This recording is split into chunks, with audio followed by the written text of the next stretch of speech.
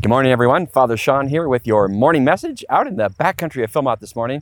I am at the Philmont Reservoir. One of the reservoirs here on Philmont stores drinking water, but it also happens to store fish.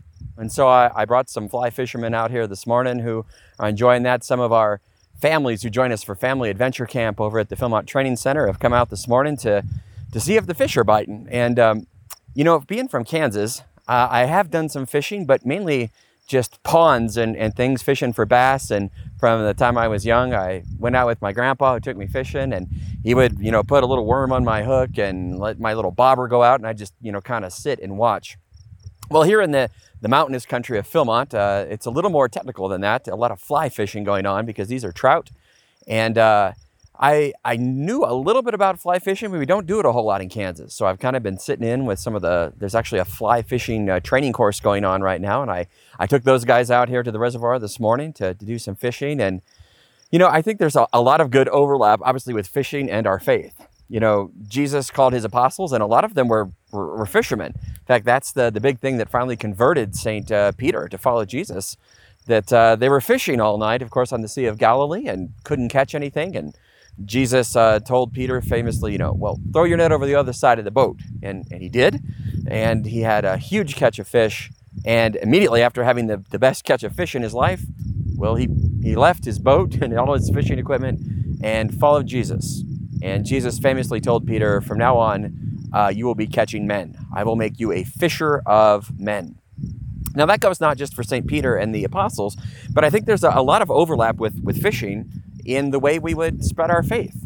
Most importantly, these guys that have come out here to do the fly fishing this morning, yesterday when I found them, they were practicing the technicalness of casting. They were actually practicing on the lawn how to cast their fly rods. But then I found them in the classroom, and they're all bent over learning how to tie flies. Because one of the most important things you got to do if you're going to fish, well, you got to know what the fish are eating. What are they hungry for? What are they biting on? And so a lot of the art of fly fishing is actually fly tying, trying to figure out, what is attractive to the fish. And then you got to learn the mechanics of how to get that little fly that you tied right out to where the fish are and how that works. And I especially like seeing them do it in the streams. Today they're starting on a reservoir. I'm going to go some of the streams. The North Fork Uraka Creek flows right in through here. That's what makes the reservoir. I'm on the dam right now. And then it continues to flow down the canyon here. But most importantly, you got to find out, what are the fish interested in? Now, there is a great example for us in our faith. You want to go out and you want to tell people about Jesus. Great. Realize that your story and what attracted you to the faith, that may not be the same thing that would attract other people. You got to find out what people are biting on. And that's been changing for 2,000 years. There's a certain part of the human condition that is the same. And then there's a certain part that responds to the needs of the times. Right now, we know that there are more and more people who identify themselves with not any religion at all. They will maybe say that they're spiritual, but not religious. All right. Well, that's just the way it is. And so we can kind of throw up our arms and say, society's becoming less and less Christian. Well, that may be true, but that's like, blaming the fish for not biting on what you're casting. Well, you got to change your lure. What is it that society most needs right now? Well, I think deep within the heart of everyone, people are desiring connection still. They want to be connected with people. Certainly our faith does that, brings people together. But maybe people are looking for meaning. What's it all about? Why are we here? Why is any of this here? Why are we attracted to such beauty? I immediately popped up on the dam today and brought the people out, and I looked at the beautiful reservoir that you see behind me, and we've got Trail Peak behind me, that mountain that I talked about the other day that I was up on. There it is, up behind us. Why is it that I pop out and I look at that and I say, wow, that's really beautiful. There's something that people can bite on, beauty. There's something that's an attractive lure, I think, because people don't want to know as much today about, what's true? Don't tell me your truth. What's true for me might not be true for you. All right, well, that's philosophically ridiculous, but that's a hard battle to win. You have to get deeper for that. What's good, what's morally right? Well, a lot of people want to do what's morally right, but can't agree on what that is. But beauty, well, I don't have to do much work as a chaplain, except bring people out here into the beautifulness of the backcountry of Philmont and say, hey, look at that. Isn't that beautiful? And there's something that in the human heart that bites at that. That's a good lure. to say, wow, that's beautiful. And now why do I care? You know, in base camp, I got deer running all over the place, and, you know, they just eat here.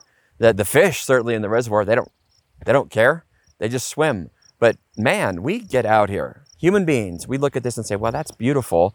And just at that moment, there's a little bit of the lift of the heart that says, why is that beautiful? It's just a bunch of trees and water that happens to pool up here. Why am I attracted to that? There's a good lure. Because you start asking those questions. One of the most important philosophical and religious questions you can ask is, well, why? Why is this here? And why do I care about it? And why does it make me think, wow, that's beautiful and I want to come here? You figure out the answer to those questions, now you're starting to nibble at God. And it won't be too long, you start nibbling at what's beautiful, and you're hooked. And the good news is, Jesus might take us out of the habitat we're used to. The fish like living in the water. They can't live out of the water. The good news is that when we get hooked on Jesus, he might pull us out of our environment that we're comfortable in and move us to one that is beyond even our imagining, that is even going to be better. Fish can't imagine anything outside of that reservoir behind me. Perhaps you are stuck in your own environment and can't imagine anything outside of it. What's the lure that gets you? And more importantly, what's the lure that might get other people to latch on so that Jesus can take us out of the little tiny reservoir that we're used to and give us a whole new outlook on life? And when you get that, he says, now go catch other people. Behold, I will make you fishers of men. That's our call. But if we're going to be a good fisher of men, find out what people are biting on. Try to find that out, give that to them, and a whole new world opens up for you and them and all of us. That new life in Jesus. This has been Father Sean with your morning message from the Philmont Reservoir this morning. Happy fishing, and God bless you.